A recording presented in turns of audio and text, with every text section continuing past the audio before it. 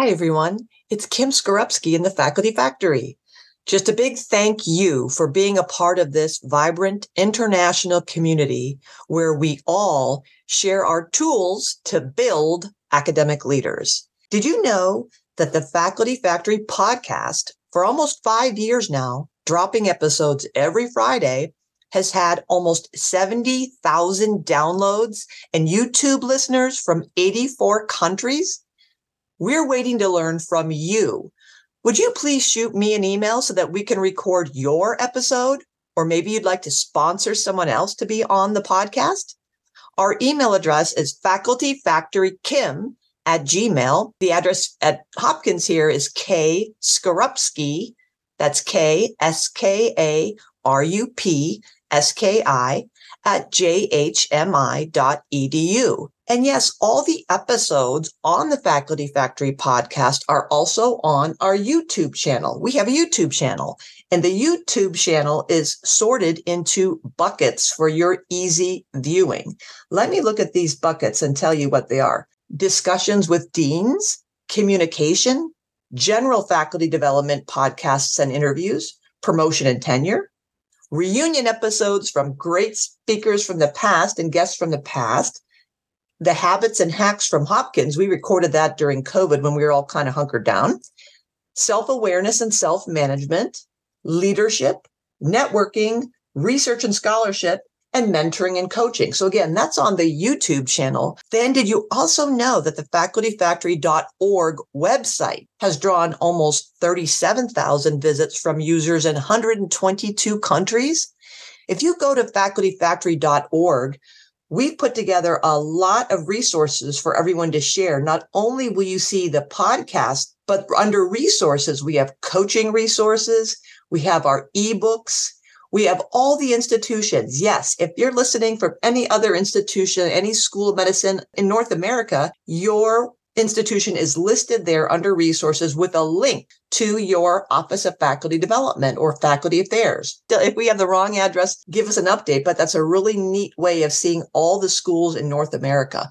We have related affiliate organizations, so the Association of American Medical Colleges, affinity groups, and other partner groups that you might be interested in that do faculty development. And then scholarship, we have a link on tons of scholarship around faculty affairs and faculty development, so you could check that out as well. And then we have a blog, and there's places to contact us on the website as well. So facultyfactory.org, you can send an email directly through the website. We also have a Faculty Factory Twitter channel. You might want to join us there. And then we have 2 free ebooks. We're working on the third, spoiler alert, but 2 free ebooks you can send to all your colleagues, friends, faculty members, learners, trainees. One is called the Snippets for Success. That's all of you around the country who shared your tips and tricks for being successful in academic medicine. That's a free ebook sitting there waiting to be downloaded. As well as, again, during COVID, we did habits and hacks from faculty members here in Hopkins. They shared their wisdom around how they built their careers, how they overcame certain hurdles and challenges. That's another ebook you can take a look at and share with friends. So thank you again for listening to the Faculty Factory podcast, for being a part of our community. Will you please tell someone today about the Faculty Factory podcast? These Faculty Factory efforts are supported by the Johns Hopkins School of Medicine and our wonderful Vice Dean for Faculty, Dr. Maria Oliva Hemker, and you, our loyal patrons who share our passion around the world for faculty career and professional development. Thanks, everybody. Welcome back to the Faculty Factory podcast, everybody. It's Kim Skorupski, and I'm looking at Stuart Ray. Hi, Stuart. Hi, Kim. Well, thanks so much for being on the Faculty Factory podcast, Stuart. You are a unique guest in that when I, of course, learn more about you, every time I see you on these research panels and our speed reviews, specific game speed review sessions, and through the data trust, learning more and more about you, I invited you to come here and you were like, oh, Kim, I don't know what I could talk about or what I could share because you have this imposter syndrome yourself. And it's so hysterical because, folks, Stuart Campbell Ray is, if you go to Wikipedia, Google Dr. Stuart Ray at Hopkins, it says is an American physician. And he is, as he just shared with me, it's a funny story. So I just want a real quick diversion. He said that he was asked back in 91, do you know anything about computers? They're using computers to do stuff with patients. And I hear you write code. Stuart was one of the only doctors who knows how to write code. So he's like, yeah, let's get these computers involved in medicine and kind of figuring out orders and how to put data into the hospital system. So he goes way back with data as writing code in the 90s. But all right, I'm going too far afield. But Dr. Ray is chair of medicine for data integrity and analytics. He's a professor of medicine and oncology, the assistant dean for research, steeped in the Johns Hopkins Medicine Data Trust Council, on the Diversity Council as well, I should mention.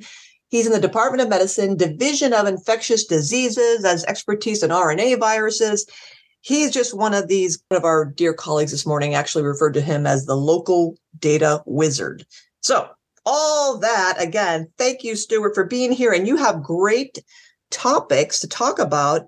They're all kind of woven together in this really nice chunk of wisdom for us, triaging competing demands and skill building and networking and how to grow our careers in academic medicine. So why don't you take it away, Stuart? I'm going to try to shut my mouth and learn from you.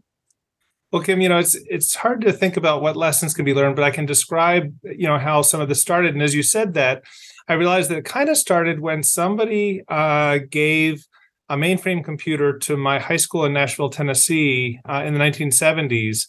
And it used punch cards and COBOL as the language. And so, I was starting to learn to write code in the 70s. And so it was just fascinating to me that I could make something hard happen with a system like that and make it repeatable. And I think that kind of caught me. And I'm also the guy who reads the instructions manual. And so when my parents bought a personal computer for my mom's nascent real estate business when I was finishing high school, my dad was a preacher in the Presbyterian Church.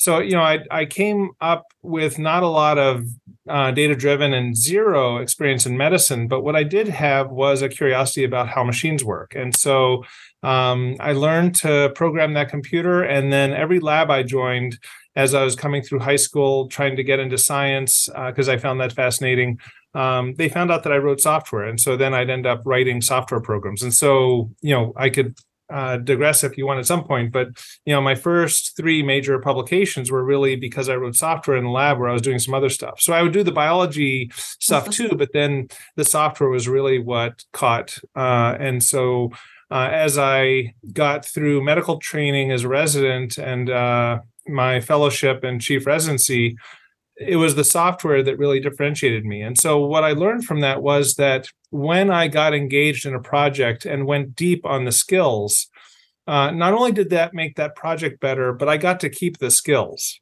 And so the skills are what made me valuable to others as I met more and more scientists. That is such a nice insight. And I like that. Can you tell us more about the skills? So I'm envisioning little Stuart writing code for the first computer and all, geeking out on that. It reminded me when I first got computers, Apple, whatever, 2C, 3C back in 1982. And I remember being on the VAX mainframe at my college with dot matrix printouts that ran about 20 feet long because I had double entered data. And that was the way that you referenced that your data. I actually had the printouts the whole length of the computer lab and was with a ruler making sure that I had entered the data correctly. So anyway, I share your love nerding out with data. But what was the skill, or what are the skills that you crossed between medicine and computer programming? How can you think of a couple that sparked that kind of pathway? So one of the sparks was, I'm an undergrad at Vanderbilt, and my lab PI, who is a fruit fly researcher, was excited because A, GenBank was starting to get pretty big, and B, he had just bought a computer that had a 20 megabyte hard drive. And that meant that we could put all of GenBank on one hard drive at one time. He'd always had to swap floppy disks out to look at pieces of GenBank. So he asked me if I could write a program that could look through all of GenBank and find all the start codons for all the genes in GenBank. So we wrote a letter to GenBank, and they sent us back a binder with 47 5¼ inch floppy disks. And we were able to stick those in the floppy drive. And I sat there for hours sticking all those in and copying all 720K of data on these double-sided floppy disks onto the computer. And so then we had all of GenBank. And so I wrote a 20,000-line computer program to find all the start codons and then look at all the interactions around the start codon. And we revised the Kozak sequence, which was kind of a big deal at the time. That paper remains one of my most highly cited publications. It took 7 rounds of review. It was a lot of work, but it was a great experience. And 2 authors, me and that PI. So that got me into the genetics, which I really never knew anything about. And I'll say I never had a formal course in genetics per se, and I had 1/4 of computer programming at Caltech as a freshman. So I really had very little formal training, but that intersection was unusual. And so then when I got to my next lab, they found out that I knew something about genetic and analysis and could write software. And so, that led eventually to my writing a program called Simplot that looks for recombination in viruses. And so that program was written to find recombinant strains in the first 6 genomes sequenced that we did in our lab from India. Of HIV, and we found that one of them was a swap, and I didn't have software. There's no existing software I could use, and so I wrote a program to find that recombination breakpoint. And that program has been used in more than 2,500 publications. I never thought it would be like that. So the first 3 papers in early 2020 describing the SARS-CoV-2 genome, the COVID-19 genome, used my software in Nature and Lancet. And it's funny because I haven't really touched that code since 2005, but people still use the software. And so that kind of got me some credibility in the space of genetics and computational biology, even though I didn't really earn that in a formal way. And so as I've gotten along, I've always looked for those, it was funny when I was a kid, there's a Jacques Cousteau special where people are swimming over the seafloor. And he said, at least I recall him saying, that when you see a straight line in nature, that's probably action of humans or some interesting natural process. And so what I talk about when I look at what I've done with sequence analysis and stuff like that is really looking for straight lines in nature. What is the pattern in what looks like a random sea of information that has some meaning? And so, looking for meaning in what looks like noise is an exciting thing to me, and is an opportunity that I think a lot of people can engage in. So when I talk to people in resource-limited settings about research opportunities, one of the things I point out is that GenBank is big and real, and there's a lot of free software, and the intersection of software and programming tools with genetic data is an amazing opportunity to make biological insights that can be novel. And first of all, brilliant. I mean, I just feel like saying, Doi, I don't even barely know how to talk to you, but necessity is the mother of all invention. I can't help but think of this, that in both of those examples you gave of writing code and GenBank and the floppy disk, and again, you took me right back to, for my dissertation, I used the N. Haynes data, the National Health and Nutrition Survey, and I got these 3.5 inch hard disks. There were like 16 of them, and I had to chuck those things in there, but I wasn't writing the code. I was analyzing all the data, but I was so excited by that. But again, back to what you talked about is both those examples were your writing the code because it was necessary. So there was a need for it that then it's like the step one of doing something else. Like you had to bake the cake, you have to go shop and get the ingredients and build the machine to actually bake the cake. So it's just to me a way of thinking that there's so much need out there. And I'm wondering how many other times in the course of our lives and all the clinicians and the scientists out there go, if I only had this, then that would make this much easier. Or I want to do that, but I can't do that because I have to do this first. Yes. So you just gave us 2 examples of the 2 first things that had to happen. But also the near miss was that if I had just written the program to do the analysis of breakpoints in HIV and stopped there, that would have been a nice publication, but probably wouldn't have enabled others to do more with the software. But somebody saw that and said, could you polish that up and make it so I can use that software too? Well, then I had to write a nice user interface around it. And so I spent a lot of nights and weekends when I was doing other things, making the program friendly so that it could handle any known sequence format. Because there's FASTA and there's GenBank and there's a ton of other sequence formats that people might have. And I knew that users would say, hey, can you make it convert these to this? So I found some open source code and by Don Gilbert and attributed him with this.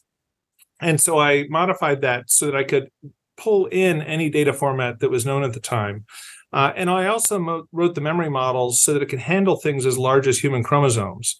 And so it used all available memory space without breaking too much because you don't want it to mess up. And then I also handled number formatting for Europe and other places because there, some places they use a period for the decimal separator, some use a comma, and then they use the period for the thousand separator. And then in India, they use LOC and other number formats. And so I needed to handle all those. And so I sort of tried to handle all those localizations and also some language localization so that it would be usable in resource limited settings where they might have other languages. It helped me that my first few projects were in Egypt and India and other places so that I was more aware of the differences in use of language and numbers and understanding. So I think that also helped at scale.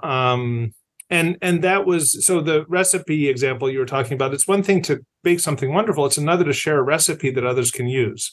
And so I think part of my motivation was I love seeing the tools used elsewhere and that, and also not making a barrier. So I didn't charge anything for it, which drove some people at Hopkins a little crazy at first because I didn't patent or try to restrict its use, and I gave it away, which has been kind of a hassle for me sometimes because there's no resource to do that. I never got a grant for the software.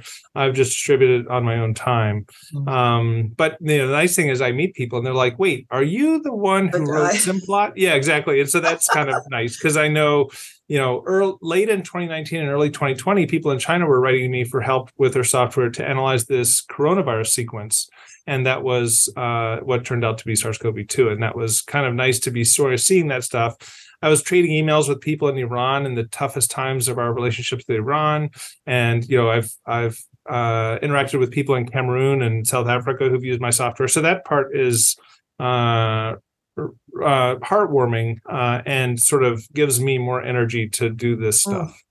So you're talking about, I'm trying to think about other faculty, people who are listening to us right now and thinking, well, this is good for him. I'm no data programming genius. I don't know anything about, RNA, or I'm not even a basic scientist. How could this apply to me? And you're making me think of course, just when we come up with any methodology or any tool or any technique, if you're doing surgeries, that you figure out a way to optimize a thing. And then by using in our space of peer review, publication, and disseminating that information, we can say, oh, that I don't have that same disease outcome or that same patient population or that same, fill in the blank practice, but I can take that methodology and reproduce it over here with a couple tweaks like you described, changing couple lines of code, if you will, and, parentheses, to now all of a sudden, it's optimizing what I'm doing in my space. So, and I think this partly comes down to the reality that all of us are going to get pigeonholed. So you need to choose your pigeonhole. So you need to be able to articulate what it is you do. So for me, it was developing a skill. And so, my mentor for much of my career, I've had many wonderful mentors, but one of them was David Thomas. And I hope you know Dave Thomas. He's one of the most amazing people I've ever interacted with. But, one of the things he would do is press me to articulate what it was that was my shtick? What am I going to contribute? Both to help me focus on the things that have value, that other people will value, and also to be able to articulate that well enough that people will be putting me into a pigeonhole in which I'm comfortable, because it's going to be the thing you wear when you're connecting. So when I'd go to a meeting and he would introduce me, I would watch him sort of process how to communicate my skill set to this person that he thinks could be valuable to me at a future time. So they need to know how to think about me. And obviously, every one of us can be described in many ways, but you need to choose your pigeonhole. Okay, so choosing our pigeonhole, and you just said something, another thing interesting to me. You watched or paid attention to how he introduced you to other people. That's true. And learned, because I think and learned how to describe you, how to describe your gifts and your talents, and what your unique contribution to science is. Because I think what I'm hearing, or what I'm thinking now, is some faculty members, we can be very focused, because we're taught almost like the sands in the hourglass. When we first start off, we're broad and general, and then we must focus and get that niche and have national and international recognition, impact in the niche. And then as we maybe broaden out toward later career in other areas, to go back out again. But now you're making me think that sometimes we can make an error in pigeonholing ourselves by saying, this is my thing, this is my focus. And then that misses opportunities, because we're so finite and have such firm, opaque bookends around what we do, that we fail to see connections and networking opportunities that we can kind of bleed through there and make impact and learn, as you said, have these transferable skills. That it's important to have a disease entity or a methodology or a tool or technique or certain gift, and then seeing how can you apply that more broadly, all of a sudden opens up. Well, my dad once said something to me that was very meaningful, that vocation, Frederick Buechner said that vocation is when you find the intersection between your passion and the world's great need. So your passion is the intersection of sort of your skills and your joy. What is it that you can do and also enjoy doing, to the point that you'll develop it well? And then where's the world's great need? And in order to find your intersection with opportunity, you really need to say where that interface is. What is the handle that someone can grab to marshal your skill set and passion with the need that they have? And so I think that's a big part of career building, is finding that handle, drawing a circle around it, and saying, this is where you can grab onto me, and I will run along with you. So Stuart, help us think about how many handles one should have, and where is that delicate balance between having enough focus, if I'm an early career faculty member, to get me promoted and to plant my flag in the field that I'm the person doing this is my space, while not just having that one handle, because now I'm thinking of all how technology has changed, and now artificial intelligence could be, like we're hearing, getting rid of, blasting away a whole bunch of other jobs, whole other sectors. We don't want to have that one handle that all of a sudden gets smaller and smaller and smaller, and all of a sudden our handle is irrelevant. So and then you don't want to have 100 handles, because then you're right, a mile wide and an inch deep. So where do you see that sweet spot? Well, so looking at me now, I look to some like a jack of all trades, and I would say sort of master of none. But I think that early on I was a master of a few, and so when I started, it was said, like, I kind of wanted to be a triple threat. I wanted to be a researcher who's also a clinician and teacher, and I was told that was sort of a thing of the past. So don't try to be the triple threat. And I think part of it is that none of us starts out as a triple threat. That you need to have something that makes you valuable enough to an institution to stay. And so I needed to work on my one thing at a time. So, as a resident, as a fellow, and I was lucky enough to be an assistant chief of service here, sort of a chief resident, I developed my clinical skills, and I wanted to make sure that I was a clinician that would be valued, so that I'd have a role in the clinical service. And so, for that work, my research was irrelevant, and what I needed to be was a very good clinician. or the best clinician I could be. And so I tried to develop that skill. And the nice thing is you get to keep what you learn. And so once I had good clinical skills, as long as I maintained that, I could be a useful clinician. And then, teaching was going to wait, but I needed to be a researcher if I wanted to get NIH funding and other funding. And so I made sure that I was valuable to teams by having the programming and other data analysis chops to be useful in projects, and that I tried to meet goals and timelines, get papers done. I'm not a great completer. And so it took some help from people around me to make sure that I got those things done, and actually wrote. The empty page is hard for all of us, but some of us it's harder than others. And so, trying to be valuable from one project to another over time, developing some insights and some experiences so that I could add value to projects. And then, as you do that, with each project, you build a little bit of credibility in a given area, and then find, more and more of those handles that might be useful to people. But I think it is a challenge early on to realize that we are built one step at a time as experts, initially narrow and eventually building out a tool set. And you said something, again, really valuable for those of us. I mean, you're very honest and humble in saying, I'm not a great completer. I'm not really good at closing the job.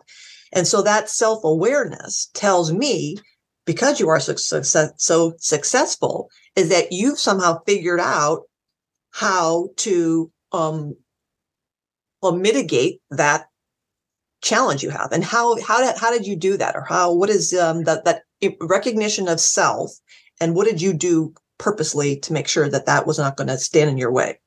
Well, I think perhaps my greatest blessing was encountering mentors who helped me recognize these things. But also, I think I had to listen. So I had to hear that I have challenges, and then ask for help in figuring out how to manage those. And so one of those was building artificial deadlines. I'm a big user of my calendar and reminders, so that if I think I need to do something, I don't figure that I'm going to remember that. I actually put it somewhere.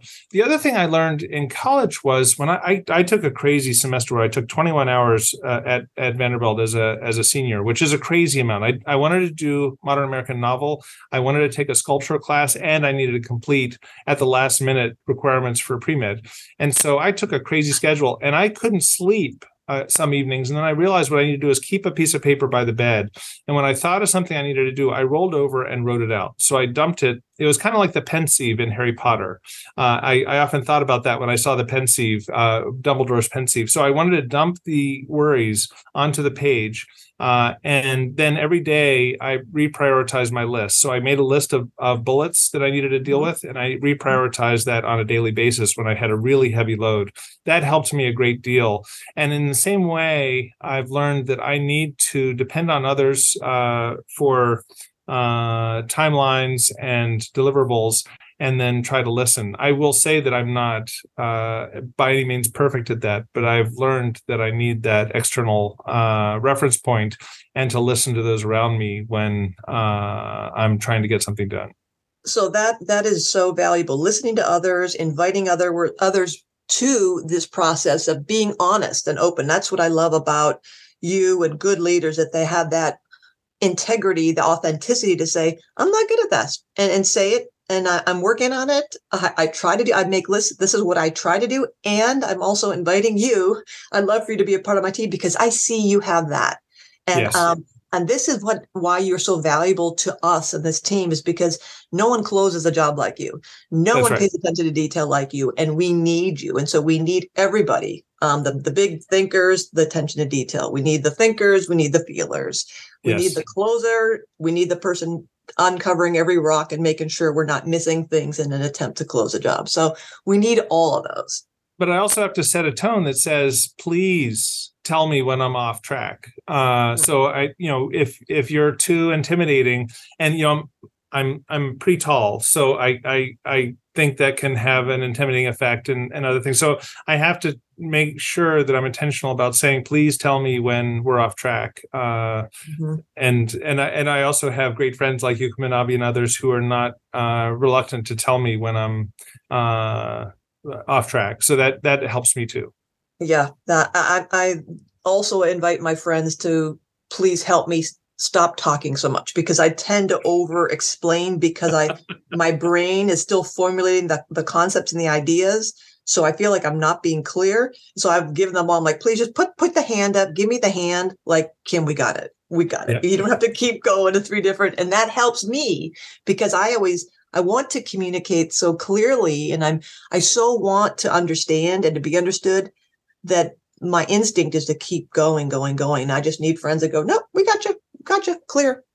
And I love to explore solution space, but Toby Gordon and others have helped me remember that there's a parking lot. So some of my ideas end up in the parking lot, and that it keeps us on track. That's great, but it's over in the parking lot. Mm-hmm. I live in the parking lot sometimes. Perfect. That's a great meeting. There's a whole acronym around meeting hygiene. It's called CARPA, like the code of conduct, the agenda, the something, I can't remember what the R is, and parking lot is a P. Yes. But so that's part, I love that, to like, we're not going to ignore it, but we'll put it there.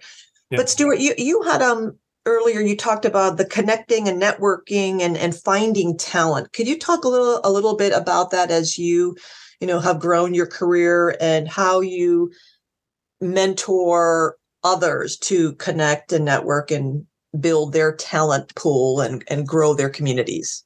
Sure. There are people who build big programs and continue to lead those. I don't really identify myself as being one of those people. So I'm not somebody who has a huge team that I directly manage all the time.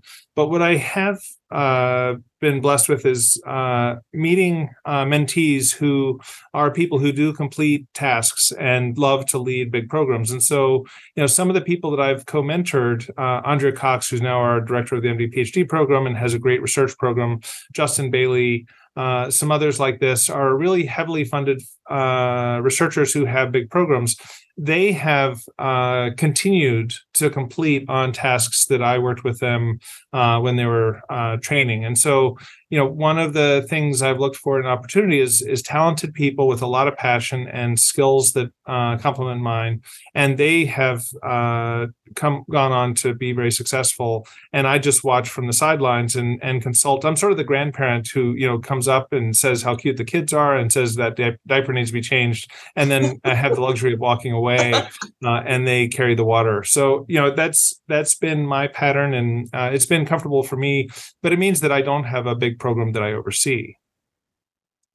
And talk to us about over the years, how have you been able to identify that talent, and what is the thing that, if faculty are listening to us right now going, how can I get that thing or find that thing in my team that I'm trying to build? Like, what have you noticed about, maybe you were right about, had good instincts about picking people or trainees or colleagues? What are some insights you have about talent and surrounding yourself with the people? So I'm tenacious about rigor. So when we use terms, I like to use them carefully. And part of it is when we talk about planning a research project and we're going to have some deliverables or some milestones, that I want to be very clear about what those milestones are and how they're composed, so that we know when we meet success and failure. And also so that we can marshal resource if there's a key element that we're missing, that we find the collaborator who can fill that gap. But we have to precisely define what the task is and what the gap is. So that we can find those folks. And, it's amazing at Hopkins for me. One of the reasons I've been here for 33 years in June or whatever has been that, you surround yourself with people who are smarter than you, more talented than you in areas where you have a gap. And so, and they're also really friendly about this. We had an RNA folding question, and, I look around and Rachel Green, this, Howard Hughes investigator who does RNA structure, is upstairs. and we go and talk to her. I had a trainee who was interested in hypoxia effects on something. And I said, well, Greg Zemenza's, in the other building, let's go meet with him. And they're kind of like, whoa. And it's this great place where we can find depth and then figure out what we need. So I think, being rigorous about stating the problem and the task, and then spidering into the literature to find how things really work and where the gaps are. There's opportunity all around us and great collaborators all around us. But I think it's being careful about stating the question and then figuring out where our gaps are. Being focused, spidering, I like that term, spidering in. And I think also having the courage, because you clearly have confidence. You know what you want to do.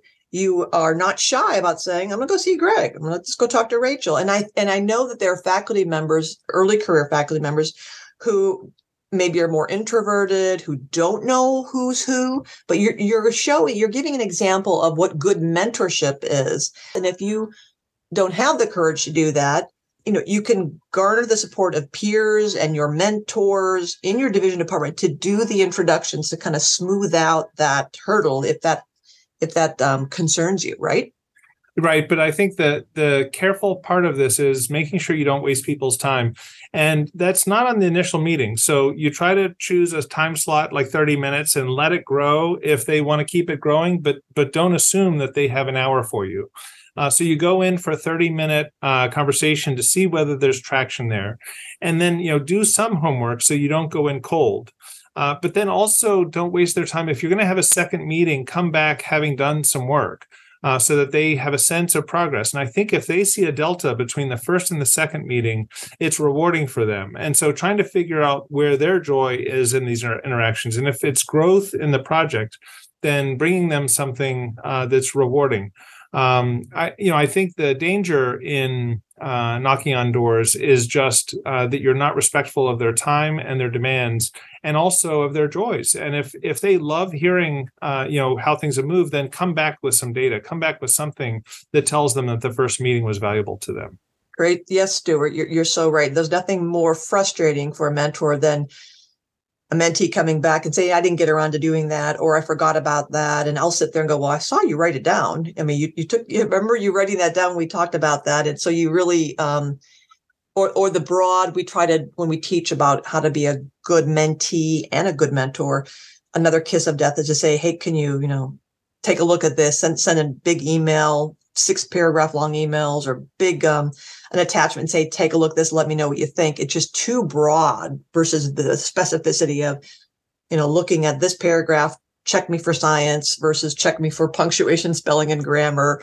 Or I just want to talk about one thing versus maybe a different conversation of walk and talk would be, let's talk about life in general. But you're right, that being focused, intentional, and then respectful, and then actually doing something will demonstrate that this is somebody who will be a joy to work with. Because it's one thing to work with smart people, but you also want to work with people who are a pleasure to be around and make our lives even more interesting and more fun.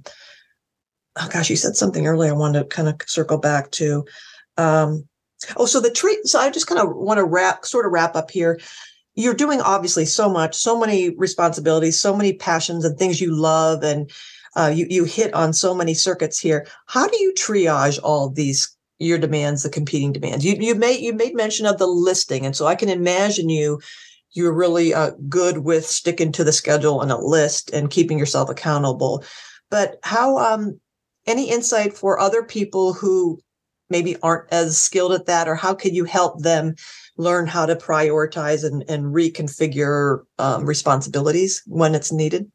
Well, I'll say that my intention around the list is because I'm not good at keeping to the program. So, I have to look at those, and I also give people permission to remind me if I slip, because I know that I can let things slip. But I do think that it's important to pay attention to the thing that is not urgent but important.